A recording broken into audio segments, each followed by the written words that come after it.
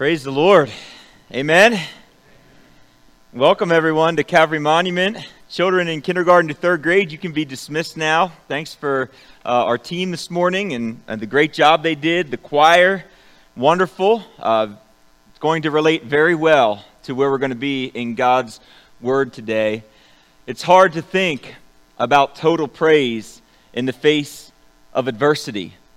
Yet that is exactly where Paul will find himself as we continue in our series in Philippians. We have a new memory verse for the month of October. It is October already. I trust none of you brought canoes here to church today, but it probably would have worked if you would have jumped in and gotten your paddles out. It was raining pretty hard. We look forward to learning this new verse together. It's from the book we'll be studying for the next few months, Philippians chapter 2. Let's say it together today. Do nothing from rivalry or sorry. Let's start over again. Different translation. Do nothing from selfish ambition or conceit, but in humility count others more significant than yourselves. Let each of you look not only to his own interest, but also to the interest of others. Philippians 2, 3-4. So you might have caught this morning as you were worshiping and singing and taking part in the music part of the ministry that we had this morning, a theme of adversity. And you know, a lot of us face adversity every single day. Many of us. Many of us have ongoing adversity in our lives, difficulty, challenging struggles that have been there for a long time and have persisted through the years. Some of us have adversity that's fairly new, that we're still getting used to. There's individual adversity that each of us may face on our own each day, but there's also a kind of corporate or institutional adversity that we face together. Think about the churches in Ukraine today and the adversity that they're facing. Think of our brothers and our sisters in the state of Florida and what they're facing today as one of the worst storms that has impacted our country in a long time has struck in the South. Adversity, individual, corporate. Paul found himself in a situation of intense adversity. And we might be surprised as we look at the word today to learn how Paul's imprisonment influenced those charged to watch over him. Like Jesus, Paul had become sort of this lightning rod to the Jewish religious establishment. His life and his ministry found itself consistently at odds with the comfortable and economically efficient machine that made up ancient Judaism. And for this, the Jewish leaders were quick to try to stamp out or put an end to Paul's influence in and among the people. And so, in an attempt to thwart Paul's ministry, the religious leaders had him indicted on made-up charges and handed over as a prisoner to the Romans. Sound familiar? We can find more about this account in Acts chapters 24-28. Paul was walking in the footsteps of his Messiah. He was an innocent man, convicted, tried by his own people in conspiracy with Roman government leaders. And as a Roman citizen, when Paul appeals to Caesar, he's invoking his rights. If Paul wanted to go into the lion's den and face the teeth of Caesar, the religious leaders of his day were happy to let him go there. And though Paul was ultimately held as a prisoner, it was not imprisonment as we traditionally understand it. When we think of the word imprisonment today, we think of a jail cell, and we think of iron bars and all of those things. Paul is actually under house arrest from AD 60 to AD 62. And at the end of this time, most scholarship agrees that Paul would have faced his trial and his ultimate conviction before the Caesar. That time it was Nero. But while under house arrest, Paul was able to carry on and carry out his ministry. He rented and he lived in his own quarters. However, as a part of his house arrest, he was assigned a rotation of Praetorian guards to keep 24/7 watch over him. Now, the Praetorian guards, they were a unique group of Roman soldiers. They were very wealthy, they were highly respected, and they were consequentially very influential. One scholar noted this, quote, "There were originally 10,000 of these hand-picked soldiers, concentrated in Rome by Tiberius. They had double the pay and special privileges, and became so powerful that emperors had to court their favor. While on house arrest, Paul had contact with one after another of these same soldiers." End quote. As we so often see in life's narratives, what man intends for harm or evil, God can use to bring about for good and flourishing. A reminder to us that there is hope in our suffering and difficulty. God can turn even the most hostile and uncomfortable places into opportunities for the gospel to advance and for people's lives to be transformed by its power. And so today we're going to turn to our next portion of Paul's letter to the church in Philippi. We're going to examine how Paul described the hope of his imprisonment. There are many ways for you to follow along today with us. You can take your devices and find the Bible app and turn there. You could click on the CNBC app, or you can take your paperback Bibles and turn to Philippians chapter 1. We're going to be in verses 12 through 26. There are 3 questions that we want to diagnose in our time together today. The first question is this: what is the hopeful lens through which we should interpret and understand our current adversity? Second, in our current adversity, how does Paul's example inform our defense and proclamation of the gospel? Then finally, how might God turn our current adversity into an opportunity to glorify his name and bring about good and deliverance in our lives and the lives of those he places in our pathways? Before we read from the text this morning, let's bow and ask God's help for our time together.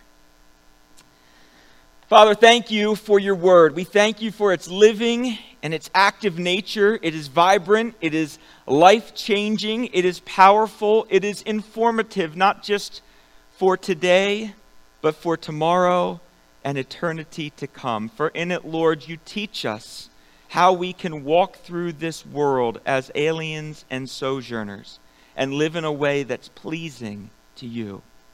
Lord, there is much adversity that we face in our lives. We come together as a body of Christ and we recognize that we need your help. We need the ministry of your Holy Spirit working in our lives each and every day to guide us in walking through these difficult days that we live in. We ask that as we turn to your word, that we'll take what the Holy Spirit applies to each of us today and we'll use it in a way that glorifies and honors you and is effective for the people that you place in our pathways. In Jesus' name we pray. Amen. Philippians chapter 1, verses 12 to 26. This is Paul writing. "I want you to know, brothers, that what has happened to me has really served to advance the gospel, so that it has become known throughout the whole imperial guard and to all the rest that my imprisonment is for Christ. And most of the brothers, having become confident in the Lord by my imprisonment, are much more bold to speak the word without fear. Some indeed preach Christ from envy and rivalry, but others from goodwill. The latter do it out of love, knowing that I am put here for defense of the gospel. The former proclaim Christ out of rivalry, not sincerely, but thinking to afflict me in my imprisonment. What then? Only that in every way, whether in pretense or in truth, Christ is proclaimed, and in that I rejoice. Yes, and I will rejoice, for I know that through your prayers and the help of the Spirit of Jesus Christ, this will turn out for my deliverance, as it is my eager expectation and hope that I will not be at all ashamed, but that with full courage, now as always, Christ will be honored in my body, whether by life or by death. For to me, to live is Christ, and to die is gain. If I am to live in the flesh, that means fruitful labor for me. Yet which shall I choose? I cannot tell. I'm hard pressed between the two. My desire is to depart and be with Christ, for that is far better. But to remain in the flesh is more necessary on your account.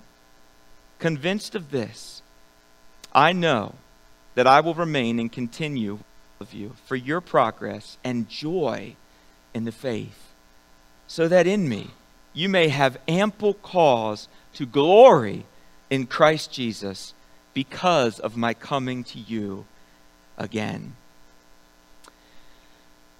Paul's imprisonment was a testimony to the power of Jesus and the influence that living and speaking like him in this world can have on other people. If Jesus' words and his message were disruptive to the Jewish religious leaders, then we should not be surprised that as Jesus' apostle and an early church leader, and as Paul continued the work of Jesus, that he himself would find himself in the same uncomfortable circumstances that Jesus did. Jesus' problems began amongst his own people, who ultimately would turn to worldly solutions to find a way to deal with Jesus. Paul's problems began in a similar vein with his own people, who once again found themselves more than happy to use worldly solutions to deal with Paul. Yet, Paul viewed his current adversity as an opportunity to advance the gospel.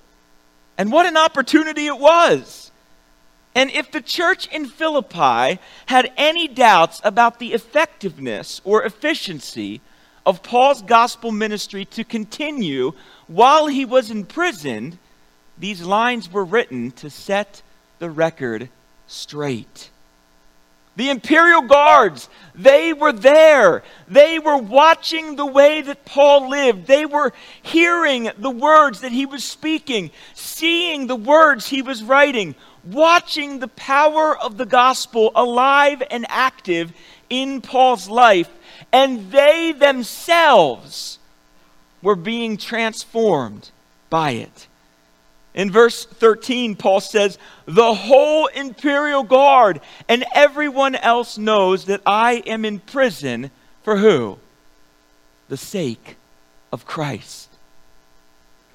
The Jews who existed in this Roman community knew why Paul was in prison. The Romans knew why Paul was in prison. But also, Paul reveals in verse 14, the other Christian women and men in and around his community knew why he was in prison as well.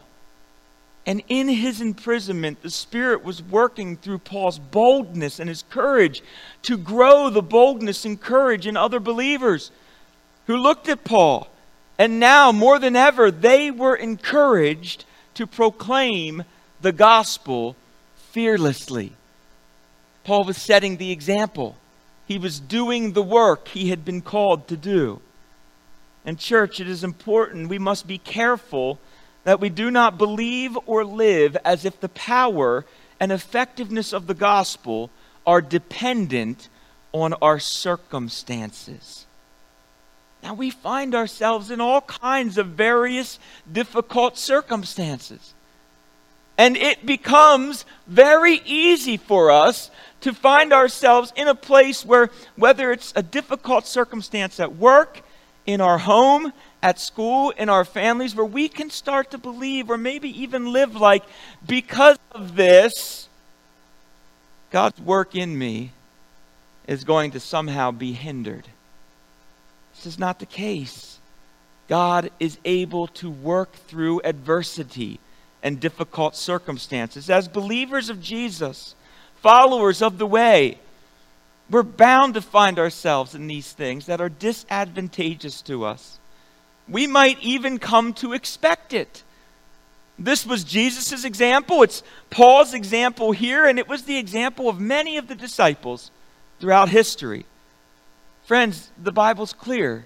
As Christians, we live as aliens and sojourners, foreigners in this world. And you know, I had an opportunity to reflect on that in a very interesting way over the course of the past few weeks as I've been wrestling. And you know, I've been thinking that as Christians, there is so much that we can learn from our migrant populations and from the displaced peoples who live around us.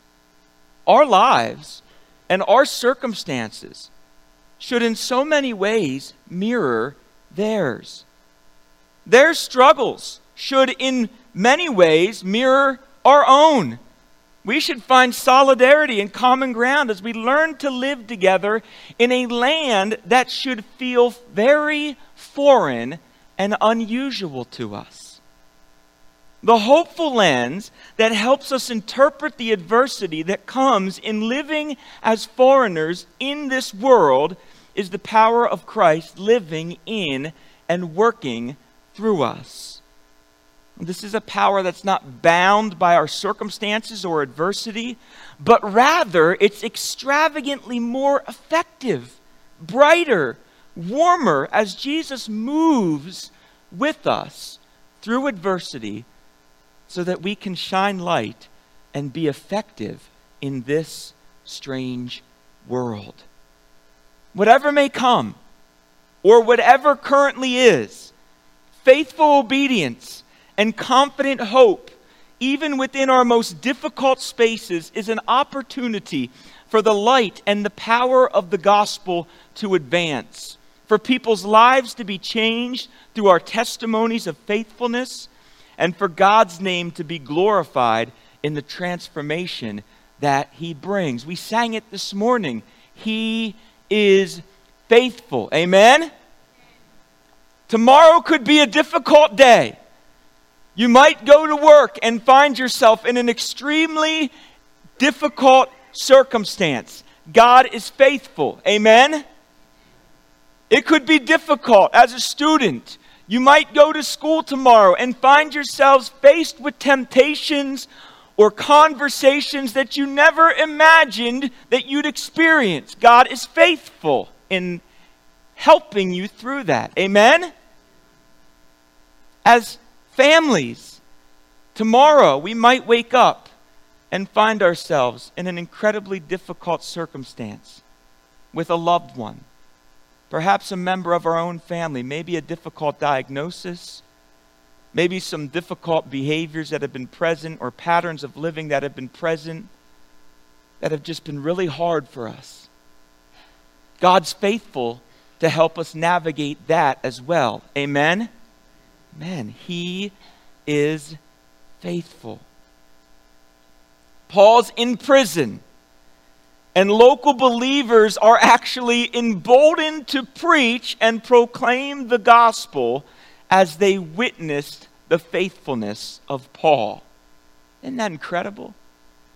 God is still able to use the testimony of our lives in that way as we are faithful. How are they able to do that? How are they able to walk through that season of grief with such hope and such composure? How are they able to handle that situation where I would have flew off the handles in anger and hostility? How are they so calm and peace-filled? Only through Jesus. Only through Jesus and His work within us. There are two groups that begin to emerge while Paul's in prison. He describes both of them in verses 15 and 17. Take a look again. He says this in verse 15. Some, to be sure, are preaching Christ from envy and rivalry, but others from goodwill. The latter do so from love because they know that I'm placed here for defense of the gospel. The former proclaim Christ from selfish ambition, not sincerely, because they think they can cause trouble for me in my imprisonment. It's important to note in these verses that Paul's not saying that both of these groups are equal in that they're doing the right thing. In fact, by the structure of the letter, Paul is giving the priority to the latter group, those who are preaching the gospel with a spirit of love and free will. The reality is that given his current circumstances, there was not much that Paul could do regarding those who were preaching Christ out of envy and rivalry. There just wasn't. He was under house arrest. And there were those, indeed, who were seizing on the opportunity while Paul was in prison to make a name for themselves, to build their own platform, their own reputation, to fill their own pockets. Paul could do very little about it. And he didn't want other believers or other churches that he had planted to get caught up or distracted by that nonsense either. Friends, this is still happening today.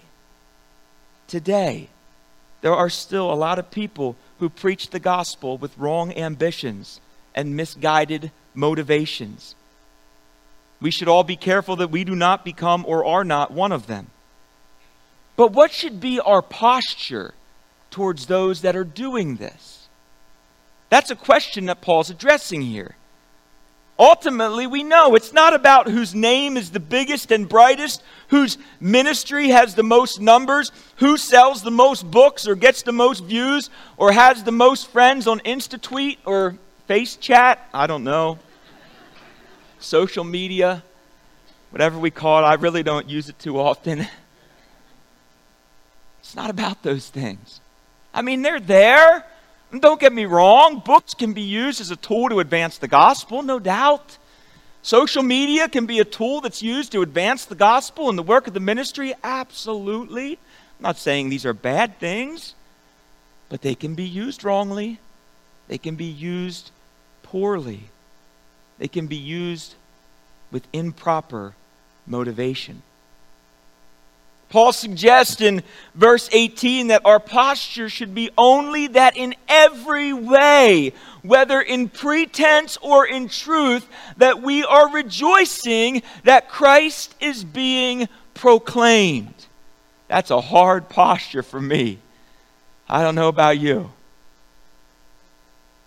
When I see someone who's out there for their own gain, it's hard for me to have this posture. This is a challenging one for us, church. It is better for Christ to be preached with impure motives than for him not to be preached at all. Wow. Wow. This is because the power of the gospel is not dependent on circumstances, but neither is it dependent on the character of the one proclaiming it. I don't know about you, but over the last number of years, we've probably all witnessed and been audience to difficult things happening with faith leaders that we may have very well respected and loved. The gospel is bigger than the sin of man. Amen? Amen. This doesn't excuse bad behavior or bad character. Absolutely not. Paul's not doing that. And we know those who preach Christ with impure motives, they're going to have their reward, and their reward will look much different from them who proclaim Christ with pure motivations.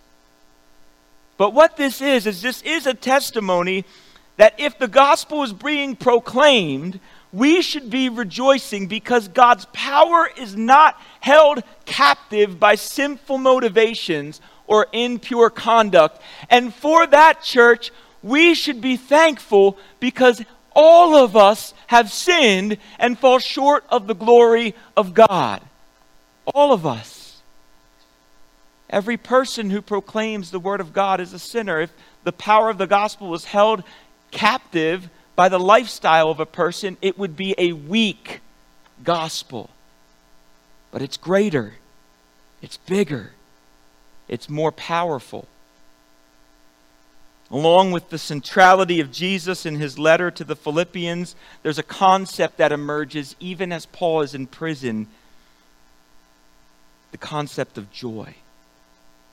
Joy.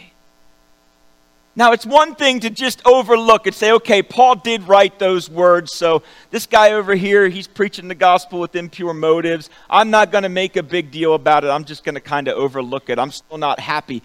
It's another thing to have joy that the gospel's being preached. Challenging text today.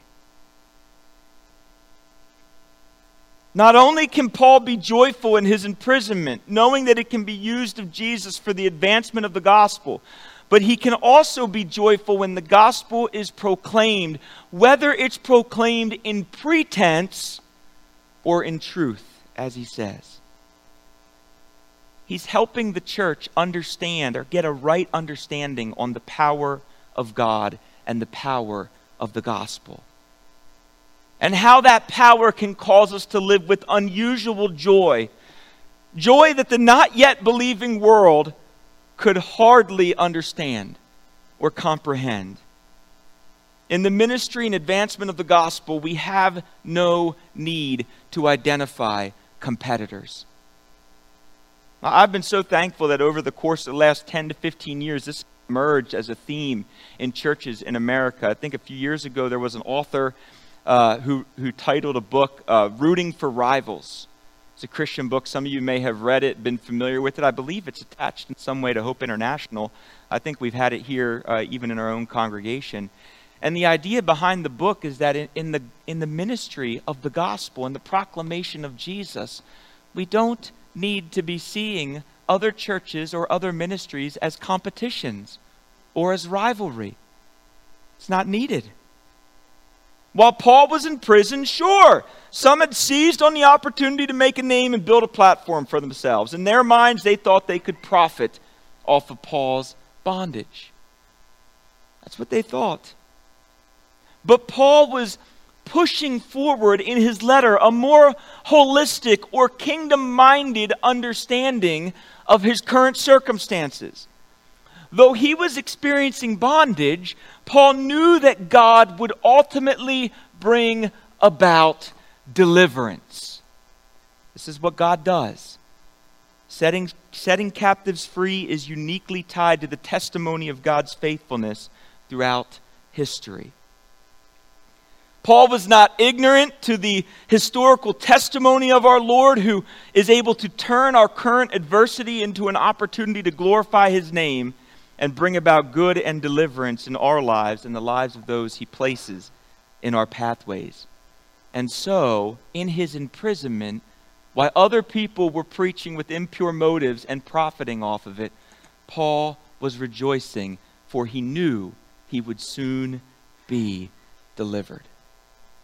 He would be delivered. Friends, we will experience deliverance from adversity as well. And Paul's going to unpack this concept of deliverance through two different outcomes. Like Paul, in this life, for all of us who know Jesus, we will experience both temporary and eventually eternal deliverance. Paul would be temporarily delivered from his house arrest. But not long after he was delivered, he would be delivered to his eternal home. Much of history tells us that at the direction of Emperor Nero, about 6 years after his release, Paul was beheaded. Beheaded. In the end, Paul was right. As he states in verse 19, what did he say? For I know that this will turn out for my deliverance through your prayers and the help of the Spirit of Jesus Christ. He was right on both sides. Delivered temporarily, delivered eternally. He's inviting the church to participate in his suffering and to bear his burdens through their prayers and petitions for him. Prayers that God would strengthen him and that the Spirit of Jesus would be with him while he was in prison. His hope was that his confidence would not be shaken, that he would maintain his boldness, whether in life or in death. And he reiterates this in verse 21. It was our monthly memory verse last month. For to me, living is Christ, and dying is gain. Dying is gain. It was important for the young and blossoming Christian communities that Paul had planted that his death would not be viewed as a loss, but rather as a gain. Think about the posture Paul could have took in his imprisonment and how that could have damaged the church. He could have viewed it all as loss. Oh, look at what the Roman governments, look at what the Jewish people are doing. They did it to Jesus, now they're doing it to me. And just look at this, it's terrible. I'm in this house and I'm confined and I got nothing, can't do anything and can't go out. And we know this behavior, we all do it. Whining, complaining, right? None of us are innocent of this, friends. From time to time, we can admit that we're all guilty of it. Yeah, you know. Now, Paul could have taken that posture. And had he, what would the church have done? Followed his example. Oh, look, there's the government's just getting it on us, over us again. They're just doing it again. They're always taking stuff from us. And Paul could have rightly said these things. Nobody would have argued. He was in a difficult situation. Just adversity dumping on him. But he chooses a better way. Paul chose a better way. A more hopeful lens through which he could see the world. It was the lens of Christ. The hope of Jesus at work in and through him. For the church to view Paul's death as a loss, that certainly would have led to disbelief, despair, perhaps even abandonment of the mission.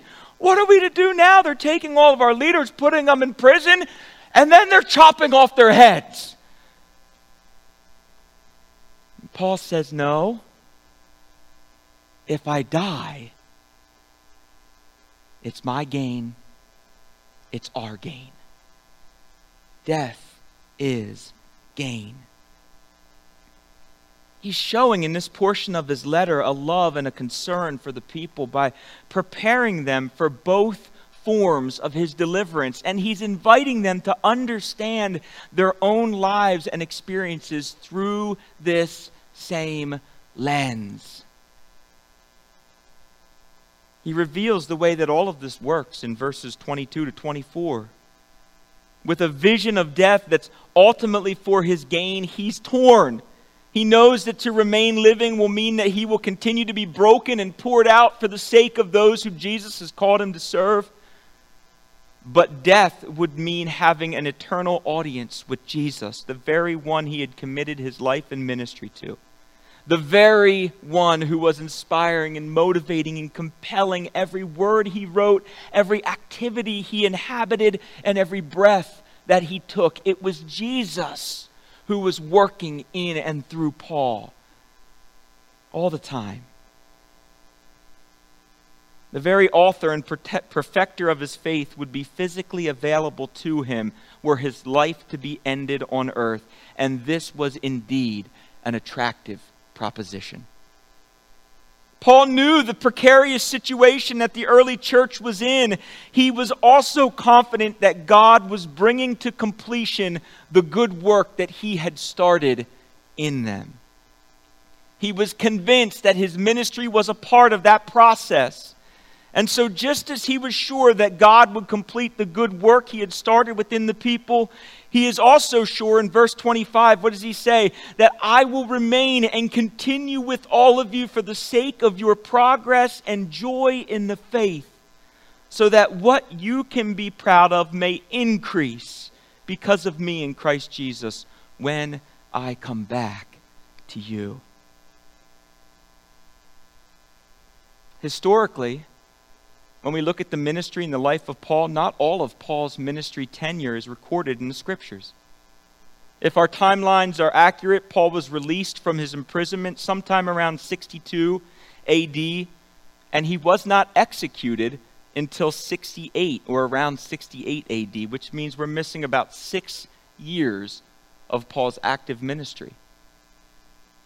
We might speculate that Paul was indeed able at some point during those 6 years to return to Macedonia and encourage the congregation that by that time perhaps was flourishing there. In a small yet significant way, Paul's physical presence would provoke joyful confidence among the people, similar to the joyful confidence that we will experience when Jesus returns and calls his church home. That's going to be a joyous day, amen? For those who know Jesus, that's going to be a joyous occasion. And we will celebrate when Jesus returns. This phrase that Paul uses, coming to you, it's the same that he uses in 1 Thessalonians 3:13 when he describes Jesus' return. He is going to come back to the church in Philippi and be present with them in the same manner that he envisions Jesus coming back and being present with the church, and hoping that in the same way the joy that we'll experience that day will be in a smaller way experienced by the people when they once again see Paul free from his imprisonment, seeing the power at work within him. What stands out about Paul's approach to ministry in the face of adversity is his commitment to the things in life that matter the most. His life was a life, his example is his example of a life centered on and compelled by Christ. In verses 13 to 26, if you go back through and underline and highlight, if you like to do that, Paul refers to the name of Jesus 9 different times. Who does he want to receive the glory for everything in his life, for his adversity, for his deliverance, for all things? Jesus. He was committed to the message and the power of the gospel. This is the central message and purpose of Paul's life and ministry. Salvation can be found in Jesus. There's a loyalty to the people that he had been called to serve, a desire to see them continue to grow and flourish in the faith, even after he's gone. Church, that's important. Our legacy is important. What we're doing today with purpose and intentionality is important. It's meaningful. Preparing people for life without our physical presence, for those of you that are parents, grandparents, aunts, uncles, neighbors to younger people, having influence, preparing them for how to live in the world after you're going, living as an example, speaking words of life and words of truth. It's important. Ultimately, for Paul, a desire to glorify God in everything was a massive portion. It made up the entirety of his life and ministry.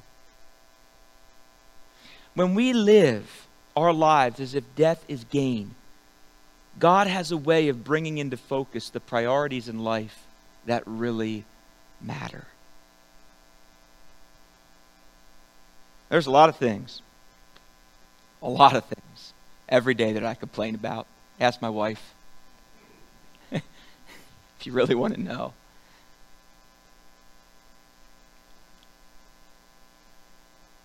How much of them really matter in view of eternity? And how much is my complaining distracting me and taking me off mission? It's a challenge.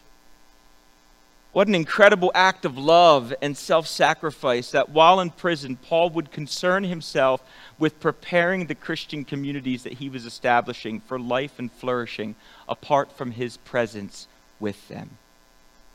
And we're reminded by Paul that our reason for rejoicing in Jesus, even when facing adversity, is that Jesus is faithful to perform and complete the work that he has started in us.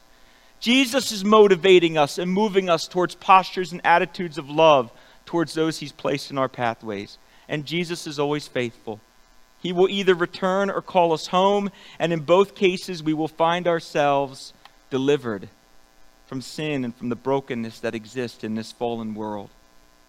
He is the God that works all things together for the good of those who are loved and are called by his name. Our response should be joy rather than negativity, criticism, and condemnation. We should have love, not fear, hope, not despair, faith, not apathy, and gratitude, not entitlement. In the end, those whose lives will be most satisfied in Christ and able to truly glory in him when they see that he is reigning victoriously in and through our lives as demonstrated in our attitudes, words, and actions. And perhaps the greatest question that we could ask ourselves in light of Paul's words today is this: what would the patterns, habits, and behaviors of my life look like if I truly lived like I have more to gain in death than in this life? As our team comes, let's pray. Father, what an incredible testimony you've given us in the example of Paul today. Powerful words to help carry us through the adversities that we face. We do not face these times without hope. Lord, we know that you are faithful, that you will return one day. Lord, that we can live with joy, abounding joy, immeasurable joy. But only through the work of Jesus in and through our hearts and minds and lives. Lord, we need him to influence us. We need to be able to see from his example, to hear from his words. And we need you through the power of the Spirit to motivate within us the strength and the courage to follow his ways, to speak his words, to be present with people as he was present with people, to love. Lord, help us to have hope, help us to have joy, and help us to shine as salt, or shine as light and be salt in the world you've placed us in. In Jesus' name, amen.